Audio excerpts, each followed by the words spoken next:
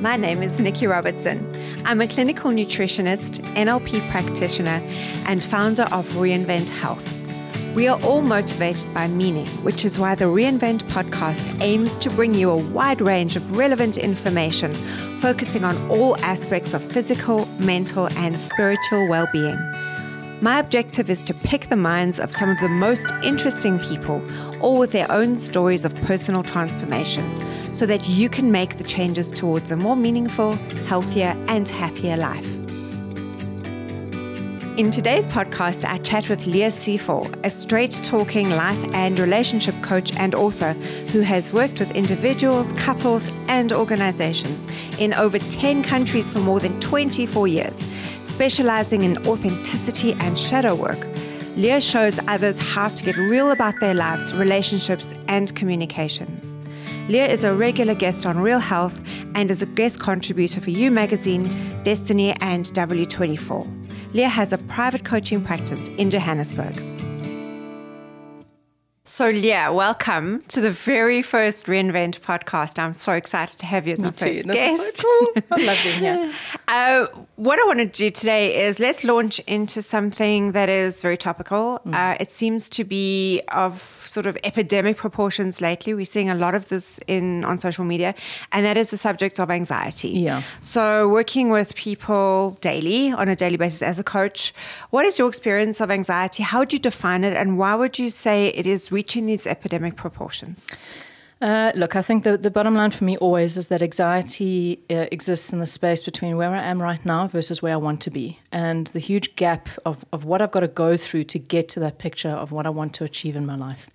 And I think that, you know, we live in this social media world where we constantly feel like we have to game up. We have to level up to be more, look more, have more, do more. And if our friends are doing it, we need to do it. You know, if somebody in our industry is doing something, we've got to compete with them. Sure. So I think we drive our own competitiveness massively, unnecessarily so. And why do you need to have that thing just because somebody else has it? Why do you need to look that way just because somebody else does? So I think the anxiety is feeling like you do not have the capability or the resource to get that thing that you think you need, but it's not actually, you know, real for you. So purely born out of comparison, because we've got so much to compare ourselves with compared to, say, 20 years ago where we couldn't see what people were doing on a daily basis. Absolutely. And the fact of the matter is what you're seeing on social media is fiction most of the time, but we still use that as a measure. Yeah. What's really scary for me is that we're seeing this with children a lot, and very young children. Yeah. So as parents, how do we get a reality check for ourselves and for our kids? I think this is something that really needs to be taken seriously because it's causing physical problems, mental issues. I mean, this is not necessary. No, it's not necessary, and parents need to just actually calm down a bit. I think what I mean by that is that parents are looking for the problems. Like a child will behave in a way and a parent immediately thinks this has to be addressed. We have to go to a therapist and we have to do, you know, educational psychology, and we have to have testing done to make sure that they're completely fine. I think parents read too much online. Yes. You know, it's a bit like WebMD. Just don't go there because you start seeing problems that aren't there. And then your child becomes like the experiment. Okay, well, now we're going to start doing this with your diet. And now we're going to start doing this with your learning. And now we have to start doing these activities on weekends. And you can't do this with screen time. And it just becomes too rule-based with children. And the anxiety with children, again, is what they want to do versus what they're allowed to do. Sure. And children have no control over their lives. And that's the anxiety, is that they have to obey everyone, parents, teachers, older siblings. So this pressure to have to please everybody really is what drives childhood anxiety, not being enough. It's very sad. It's I see it with my little one as well. And I know that, you know, kids mirror their parents. They mirror adults because that is their own, that's the way the brain works, you know. So if we are strung up with anxiety and worried about what's going to happen tomorrow, and realistically speaking, we live in a country where if you're not worried, you're delusional because we are in a very very dangerous. We live in a very dangerous country. We live in a very dangerous society.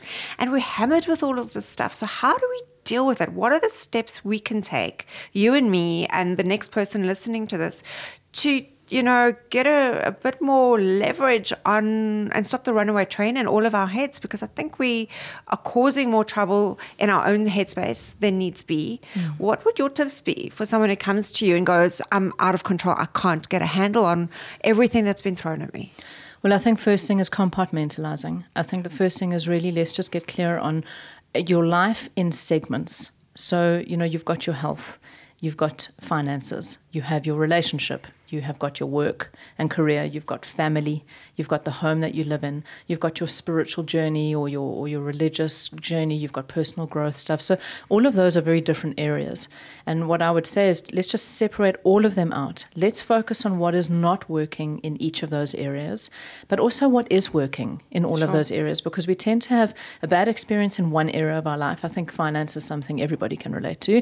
I'm struggling financially. I don't have enough bills for the end of the month. We become so honed in on that area that it's a bit like, I always say, it's like putting a drop of dye into water. It just leaches into everything, and suddenly your whole life is not okay. Yes. So when you compartmentalize, it allows you to really focus in on when the real issue actually is, and actually the rest of your life is working for you. Sure. And it's important to look at what is working. I think everyone's very focused on what doesn't work. So what does work starts just kind of raising your little energy a bit, and making you feel a bit more inspired and a bit more motivated. It's not all doom and gloom. So I think maybe even a daily practice of writing down what is working before we launch into the boss you hate, the job you hate, the money you don't have, and let that sort of create that color over everything you do. I think that's a brilliant tip, is to, even with children, we've all heard at night time, go and sit with your kids and go, well, what are the 3 things I'm grateful for? And it becomes a little bit monotonous. I'm grateful for mommy, I'm grateful for daddy, etc. But to look at what is working, and really feel good about that, because you build the emotional muscle to deal with what isn't working, and then you have the energy to do something about it.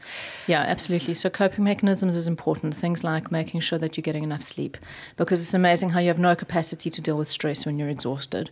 So sleep is critically important for handling anxiety and stress. Yeah, I couldn't agree more. I don't think anybody gets enough sleep. No.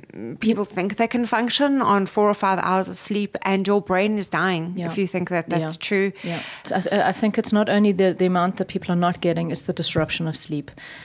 We have a massive problem, and we all know this stuff. This is what irritates me about being a human being. And I do it in my own life. We know what we shouldn't be doing, and we don't stop doing it. So this thing about screen time before bed really is diabolical. This thing of TV and binge watching Netflix until you go crash on the couch, it's diabolical. It's like we're not putting any ritualistic, conscious intent to how we end our day. Yeah. We put a lot of effort into beginning our day and how we get dressed and shower and get ready and have our coffee and there's going to be an amazing day. We don't put the same intention to closing the day. Sure. So I think closing ceremony, for lack of a better word, is an important ritual to bring into a family home. When dinner time is happening, no tech, and properly connect. I'm a big fan of going around the table and everybody just gets to share what didn't work for them in their day, what did work for them in their day. Yeah. So they heard, and I think this is another problem, especially with children and anxiety, is there's not a space being created in the home for them to be heard. Stuff is going on with them that's not okay, but all parents are focusing on is, have you done your homework? What do you have to have ready for your project tomorrow?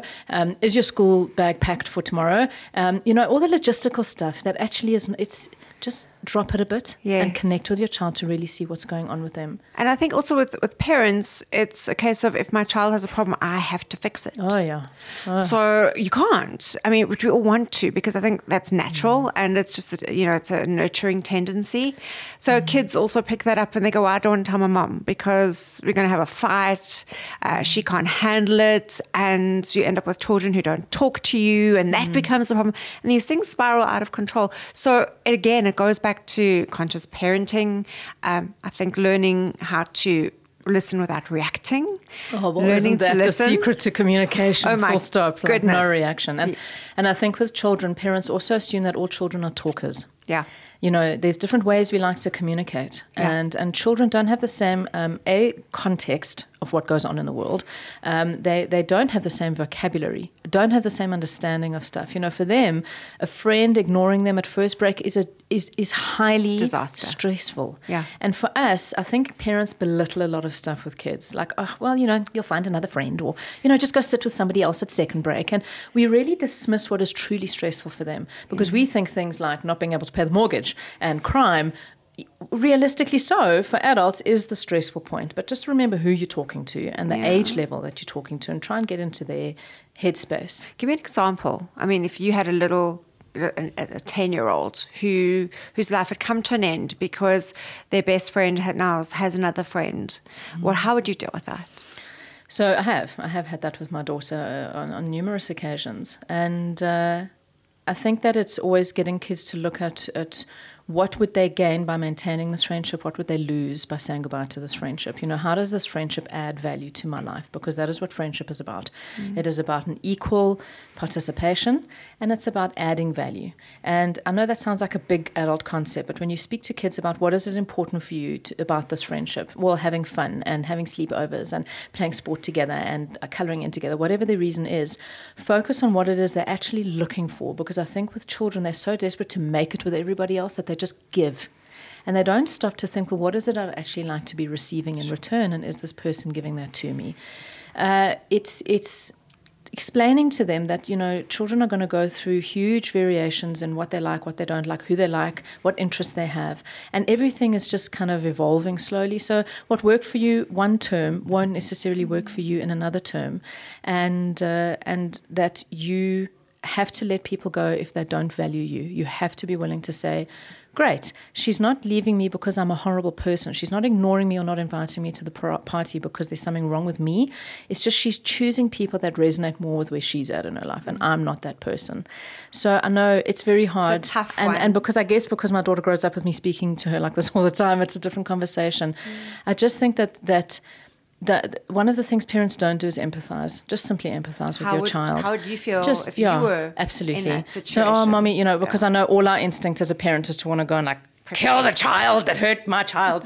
But I think as a parent, you've simply got to say, wow, that's really crappy. Yes. I can see that really hurt your feelings. Yes. Come, let's and I think have a hug. What they really want is someone who just understands how they feel and not necessarily someone to solve their problem. That is an absolute gem that's just come out of your mouth, because, my daughter says that to me all the time. I don't need you to fix it. I just need you to, understand. Give me a hug. Yes, be there for me. And my mind is always, okay, well, I don't want you to go through this pain again. So next time you must say this and do this. And she's like, I don't want you to fix it. Just hug me. Sure. And I think also creating that objectivity for kids, because, no one's born thinking the bigger picture. Yeah. But if you talk it often enough, eventually they start going, well, I can see it from somebody else's point of view. And that's an important thing, is trying to get your child to see it from the other perspective. They don't. Yeah. They feel wounded. They feel rejected. So it's really important to get your child to go, well, why do you think they don't invite you? Why do you think they've chosen to start hanging out with somebody else at break? What do you think is going on? And taking responsibility, because all children will behave like they didn't do or say anything to drive their friend away. We all know they did. So I'm a big fan of taking ownership of what behavior you engaged in that was not okay, that made someone actually not want to be in your space. And when you can go, oh, well, maybe I'm a bit too bossy. Maybe I always want to play my game and not her game. And maybe she just doesn't like that anymore. Just perspective is important. I think a lot of adults can take away from that as well. In the work environment, it's like a bunch of kids. Let's be honest. We never grow up. We really never don't. grow up. We're like all children in adult bodies. We just have more sophisticated issues to deal with. So exactly, and more coping mechanisms. And then our kids mirror that, because they see us doing it. So. And I think that's the thing you asked earlier about, anxiety. What kids see in the home, but more importantly, what kids hear in the home. Yeah. And adults really think kids aren't paying attention. Adults think we can have a fact conversation about our friend who was hijacked, or did you hear about the neighbor who got shot, or did you hear about this, whatever. It's. I think we've normalized conversation like this in South Africa to the point that it's normalized for children. Now, I work with children psychologists. I don't personally work with children, but I refer to kid psychologists. And the amount of trauma in children because of crime in the country, and because they overhear it with their parents talking and on the news. So I made a decision a long time ago that I will not listen to news at all in the car. I won't have it on the TV at home. It's not something I want to subject my child to. And if that means that she doesn't know what's going on in the world, that's fine for me right now. You've got a sense of something. You do. And children don't actually have a coping mechanism to understand the severity of what our crime and what really awful stuff is happening in the world. So, I know parents that just let kids, constantly watch, CNN and have news channels on and the news is on in the home. I'm asked, just stop it. Because look at your own anxiety level when you hear that. So I think anxiety is a huge amount of what we input. What are we reading? What are we listening to? What are we watching on TV? What are we allowing into our sort of psychic space? Yeah. Absolutely. Your energetic space takes on stuff. And that's why it's, I always say it's really important to fast, not just from food sometimes, but from people. Absolutely. And from definitely the news. I mean, I know that they're important issues, but I don't feel there's enough good stuff. Yeah, I've stopped watching the news years ago. Yeah. I just can't handle it anymore, and it influences how I react with people. Yeah. So the really important stuff, somebody's going to say something. Yeah. If there is an earthquake, I'm sure I will hear about it. I agree with you. And I do. I always do hear about it. Yeah. So I think when it comes to kids and us, be very aware of what content you are allowing in your home. Yes. And what your kids are watching on their phones and on iPads. It's really hard to police. It's really hard. That's such a good point, because you've got Netflix accounts, we've got YouTube, which is uncensored. I'm sorry, no matter what kind of parental controls. There's TikTok, which is toxic, which we should not, this shouldn't be allowed. Social media is basically putting your children in the hands of people you wouldn't put your children in the hands of if they were there. This is their world. We cannot resist it. We have to teach them how to navigate it. Sure. So, I remember it was just it was probably the worst conversation I've ever had to have with my daughter, because there was a news report about some grade 7 boys who had raped a grade 4 girl at a school. Now, it was on main news. Yeah. And it happened so quickly before you can quickly switch the button off. And she heard that. Yeah. And I'm like, I'm going to have the rape conversation with her. Yeah. Because otherwise she's going to go to school and some other, child is going to tell her what their big brother taught them about rape. Yeah. And I'd rather have a conversation where she can really ask as many questions as she wants. So we did. We had a conversation about what rape means. Yeah. And it was terrible. But it's also, you have to be conscious of that stuff. I'm sorry, in this country. And I want her to be aware of what it means. And also because, I know I'm veering off a little bit here, but about the rape thing, is that most of the time with kids doing it to kids, it's not a violence that we see in adult rape. It's friends exploring and, I think this might feel nice and would you like to try with me? And so I think kids always expect bad things to be from bad people and an aggression. And very often the terrible stuff is people you know. Nice way, people you know. You can't quite contextualize what's going on here. So, I think to alleviate a lot of anxiety also, especially with children and with adults, is answer questions. Because the anxiety exists in the space of the unknown. When we don't know, we make up stories in our head. And then those stories are scarier than any reality that could actually exist. Sure. So it's important to go, okay, this sounds like a scary topic, but let's talk. Ask me any questions. Let's get clear on what this actually is about. And be really straight up, because I think they'll respect you more knowing that you're going to get a straight answer from your mom. She's not going to sugarcoat. Yeah. Yeah. And then you're going to look like a fool. Yeah. And kids are so much more sophisticated nowadays. So much. They get it, so much more than we did. Terrifying. You've got to up your game as a parent. It's terrible. Anyway. No, it is. I look at mine. She's 13. I'm like, what she knows now compared to where I was at 13, it's like years apart. So your kids are also big enough to hear the truth, is what I want to say. People want to, kids know when their parents are lying. Kids know when stuff isn't being really clearly described to them. They're not stupid. So stop underestimating their awareness and what they get. Kids are amazing, but with adults as well. It's especially in relationship with anxiety. That thing you said earlier of I'm scared of the reaction is just the number one reason people don't tell the truth in their relationships. Sure. And then they let all those things unsaid become the problem and where the anxiety exists. So just to step out of the subject of anxiety just for a few minutes, I want to find out why you got into this coaching field. What is the shadow side? Look, I'm very privileged to have grown up in a home with parents that ran huge amounts of personal growth, self-development workshops from the 80s in this country.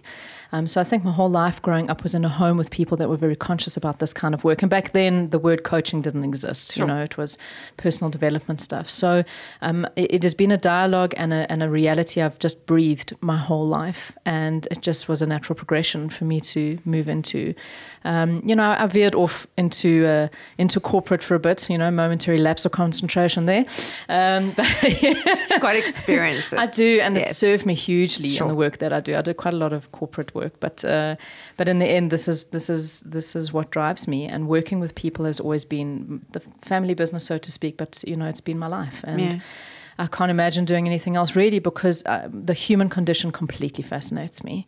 I cannot ever read enough books or do enough research around why we behave the way we do and why are we the way that we are. It's incredibly fascinating to me. So then I did, do all my formal, official, certifications and qualifications around coaching, but yet it had been something I'd already been doing, naturally for 20 years of my life. So coaching is just sitting in kind of sacred space with somebody and holding a space for them to really go to the darkest parts within themselves, where they're not going to be judged and they don't have to make excuses and they don't have to apologize for who they are, because that's where the real work happens, is at the deeper level.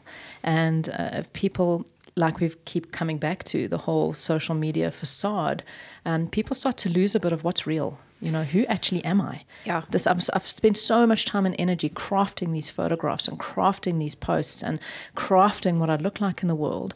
And that for me is where the personal anxiety exists, is like I've actually just lost myself. I don't know who I am and I don't know what I want. That compulsion to create an image that other people want to live up to, where did that come from? I mean, I think that's a natural, tribal, ingrained human need to want to belong or to want to stand out or to want to feel special. Yeah. Well, I think acceptance is one of the most fundamental needs we have. And, you're getting it on a daily basis with a Sure. like and a click. And there's so much research done around this, how it just triggers those dopamine sensors in your brain when you see a little like, and it is genuinely like a drug hit. Yeah. So it's not that simple to just say to people, just stop doing it. It's that this. I mean, from you're the hormone and kind of neurochemical expert here, is what eating cheese and sugar does for your brain is exactly what getting a like or a little heart on Instagram does for you. It's exactly the same chemical map in the brain. Yet we give kids devices and they're getting dopamine hit after hit after hit. Yeah. And if they can't have the device, they want ice cream. But understand, this is a problem. No, it's interesting but also understand that the desperation of where children are needing to fit into the tribe. Yes. And anything they can do to be accepted by the cool kids at school. So, if somebody at school, if like the cute boy that you like suddenly starts following you on Instagram, you know what that does for you, and it just means you're not alone. And Yes. I think so many teenagers especially feel alone. So I think all of us are suffering from an overcrowded sense of loneliness. There's so many people, but no one you can really connect with where it matters. Yeah. And I mean, what is your definition of the shadow? Let's just Okay, so the shadow. So I do shadow coaching, and shadow coaching, the shadow is the part of yourself that you're unwilling to own about yourself. The shadow are the aspects within you that you feel shame about, that you feel embarrassed about, and that you've locked down from a very young age, that the world is not going to see that part of me. Because if they do, it's going to compromise my relationships, and it's going to actually compromise me. So our ego, our conscious mind, gets very attached to this role that we play in the world. You play the role of Nikki in the world. But, there's things that you don't want people to know about you. We don't want people to think that we could be abusive. We don't want people to think that we could be a tyrant. We don't want people to think that we're a bitch. We try to really convince the world that we're really nice people. Meanwhile, we're all of these things. All of them. All of us are all of these them. things. And the more real we can be about that and just own everything that you are, more so understand that every single one of those aspects really does serve you in certain circumstances in your life. And I think we've all known, the doormats in relationships who have no boundaries whatsoever, but they're such nice people. And they're nice and they're kind and they'll do anything for you and they've got good hearts. Those people are the ones who struggle the most because they have an inability to engage their inner kind of fighter to say no more. Not interested. Stop it now. So, because they've judged fighter to be horrible or wrong or not okay. Shadow work is really about opening you to you and just owning all of who you are, that you are operating from a far more authentic space. And that's what authenticity means for me. The more in touch you are with your shadow, the more real you are about who you really are, the more real you can be in the world. And that's what authenticity is for me. Okay, so how do we take these tools and put them into my corporate job where I'm dealing with a toxic boss who has shadows coming out of her ears and can't deal with it, and is trying to be Miss Perfect to the CEO. And this is something I see in my clients every day. They're really battling with these unreal relationships, these facades, these ghosts of human beings who are just we're all trying to survive. That's the problem. We are all trying to survive. We're all in a desperate state. The fundamental problem for me with corporate is that you put on such a show in the interview. You are presenting such a part of you that's really one-dimensional, and that's what gets you the hire. So they're hiring you with the perception that you are A, when in real life you're B and C. Yes. And now they've got a perception of who you are, and then you want to start trying to be someone completely different in the workplace. So from the interview process, the authenticity isn't there. You're lying. You're saying whatever you want them, they want to hear. Reel. Yeah. A complete highlight reel, absolutely. But, they're also doing the same. As the people interviewing you, they're also putting forward, their look. So I think people have got to get a lot more real in how they present themselves for interviews. When they arrive on the job, they've got to be really clear about what the expectations are. Expectations never get discussed. And a new hire is very aware, the job market is really tough at the moment. People don't want to compromise a stable job. So they're just going to do whatever their boss wants them to do. Mm-hmm. And the boss is going to come and I know we hired you for this, but could you just quickly do this for me? Of course, they're going to say yes. Because what first week employee is going to say, no, shove it up your ass, I'm not going to do that for you. Nobody does that. Yeah. But the problem is now you've set a standard. And now your boss knows he can come to you anytime, any hour. What boundaries? Boundaries are so critical, but from day one. Yeah. Because you cannot let this behavior go on for a month, for 2 months, for 3, and then suddenly go to your boss and say, I don't like what, you're doing to me. Well, you've been okay with it for 3 months. And that's why doing that work on yourself is so critically important. So, listen, if I had a solution for toxic workplace environments, I'd be a multimillionaire. I don't think anybody does, because you are dealing with it's the individuals in the workplace, and it depends on where they are and where they're coming from. And the game playing in corporate environment is hectic. That's why I left. I couldn't be a part of this absolute annihilation of each other and the competition and the backstabbing. And so the only thing you have control over in a corporate environment is you. So you've got to be clear, deliver communications, sit down with your boss. This is what is not working for me. This is where I feel I'm being taken for granted. This is not what I was hired to do. Always revert back to your contract. You're paying me to do this, not this.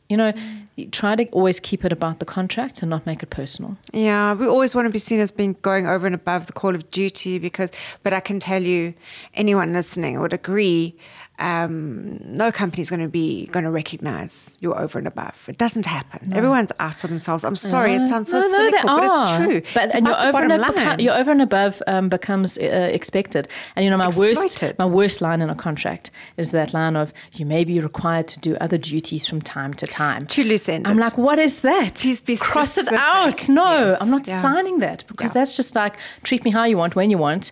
And I must just be okay with it. So why is it that it seems that people cannot establish boundaries? Have we been taught that it's bad manners or bad form to have a line in the sand? That is ridiculous. And then we end up with a bunch of really miserable people all over the world trying to take each other out. I want you to look at how you parent. I want all of the listeners to look at how you parent your child. When your child gets defiant with you, what do? Don't talk back to me. I'm the adult, you're the child, you'll do as I say, these are the rules. Really, this is for me is where it starts. When you're a child, you really have no authority over your own life. You can't say to your parents, I don't want to go to bed at that time, I don't want to eat that food, I don't like that school. Your decisions are made for you, and you just got to suck it up and be okay with it. So one of the most powerful things you can do as a parent is let your children know it is okay to say no. We teach them that if a stranger wants to say hello, or if anybody tries to touch you, it's not okay. But we don't teach them that it's okay to do that with us also. So true. That we will cross lines with them, and they have the right to say to us, I don't like the way that you're speaking to me. I don't like the way that you hug me all the time because maybe I'm a non-touching child and I don't like And hugs. that's okay, actually. That's totally okay. My daughter's a complete non-toucher and I'm a toucher. So I always want to hug her when she's sad and when she's not okay. I just want to give her hugs and she can't stand it. So I've got to respect her space and I have to respect her room. Her room is her place. Private place. So her door's when I enter her room, it is always with a knock. I will never just walk into her space. She has the right to her own private space in a home where actually she can do what she wants and be who she wants. And it looks like a pigsty, and so what?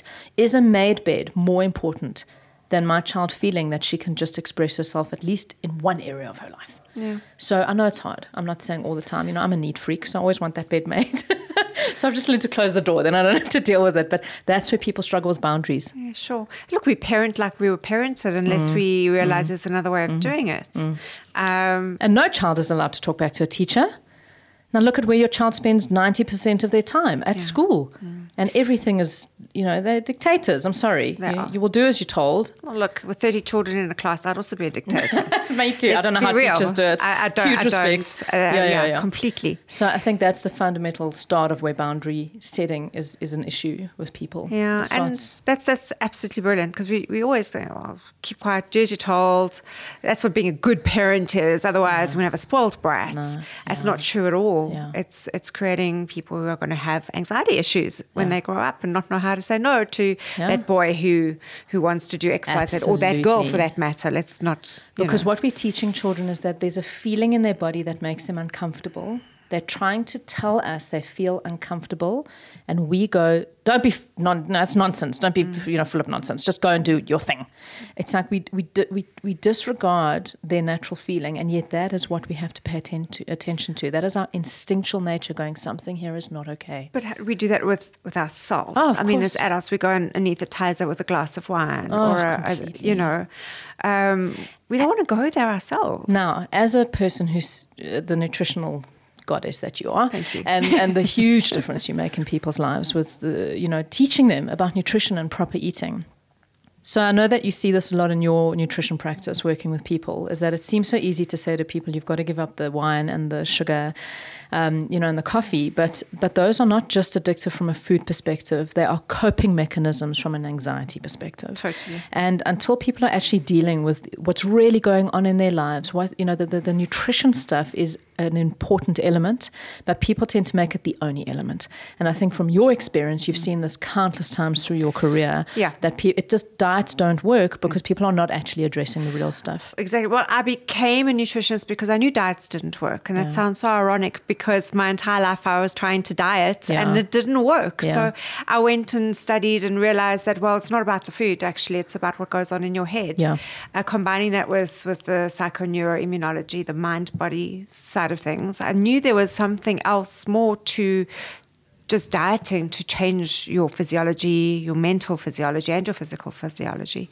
I'd suffered with eating disorders my entire life because of low self-esteem, anxiety. I was a competitive dancer. So that imprints all sorts of rubbish in your head as a child, competitiveness, all that kind of stuff. And as a result, to feel better, you create a relationship with food instead of a relationship with people or a relationship with yourself. Oh, good. So, understanding, firstly, food is a tool to nurture yourself. Yes, it never won't be. And there is a place for sugar. There's a place for alcohol. Yeah. But if it becomes abused like any other drug, we're going to have problems. We're going to have physical problems that are going to damage you.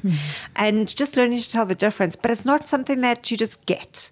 Like anything. No, you've got to do the work. It's like I could either go home and try and have an honest conversation with my partner about the fact that our sex life is really boring me. And then she's going to freak out. And then I'm going to feel guilty. And then she's going to get all passive aggressive and give me the silent treatment for 3 days. And then we're just going to do what we usually do, is brush it under the carpet and pretend, do you know what, I'm just going to have a glass of wine. Yeah, much easier. It's actually just easier to get myself a bit drunk. And just get in the go mood. Through the old routine. Oh dear. So really people play out the whole scenario and go, whatever, I'll just have the wine. Yeah. So you're right. The real work has to be done on themselves and stop using nutrition to solve all your problems. Yes, because you're not going to look like a supermodel. There's only a small handful of human beings on this planet who will look like supermodels because that's the way they're built. No nutrition plan is going to do that for you and make you popular, make you sexy. That comes from inside of you and in your brain. And I know you see this a lot with wives who think that if they lose weight, it's going to change their relationship. It's so not true. I know. And you've seen that countless times. And then they do, and they look fantastic. And does anything change in their marriage? Nope. Actually, sometimes gets worse. Yeah. Because very much that behavior stems off a different kind of insecurity within the relationship. It's got nothing to do with the way they look. It's got to do with their history as a human being on this planet and the history of their spouse on this planet and how those two colliders bounce off each other. And you can fit into a size 10 pair of jeans, but if you have an inability to effectively communicate in your relationship, handle conflict in a workable way, and be honest, or even deal with yourself, make a difference. Absolutely, and manage your own reactions. Sure. And your own, out of control responses to stuff. So I think you sometimes get the short end of the stick. It's like people come to you to solve everything with a diet, Yeah, when I weigh 50 kilos, my life will be perfect. Oh, isn't that so? But I have news for you. You're never going to weigh 50 kilos if that is what you're aiming for. Everyone says to me, how long did it take you to lose weight? Because I went through a period I lost 30 kilos in a very short period of time because I changed my headspace. Yeah. I said it took me 30 years to lose 30 kilos because I was doing it wrong for all that time.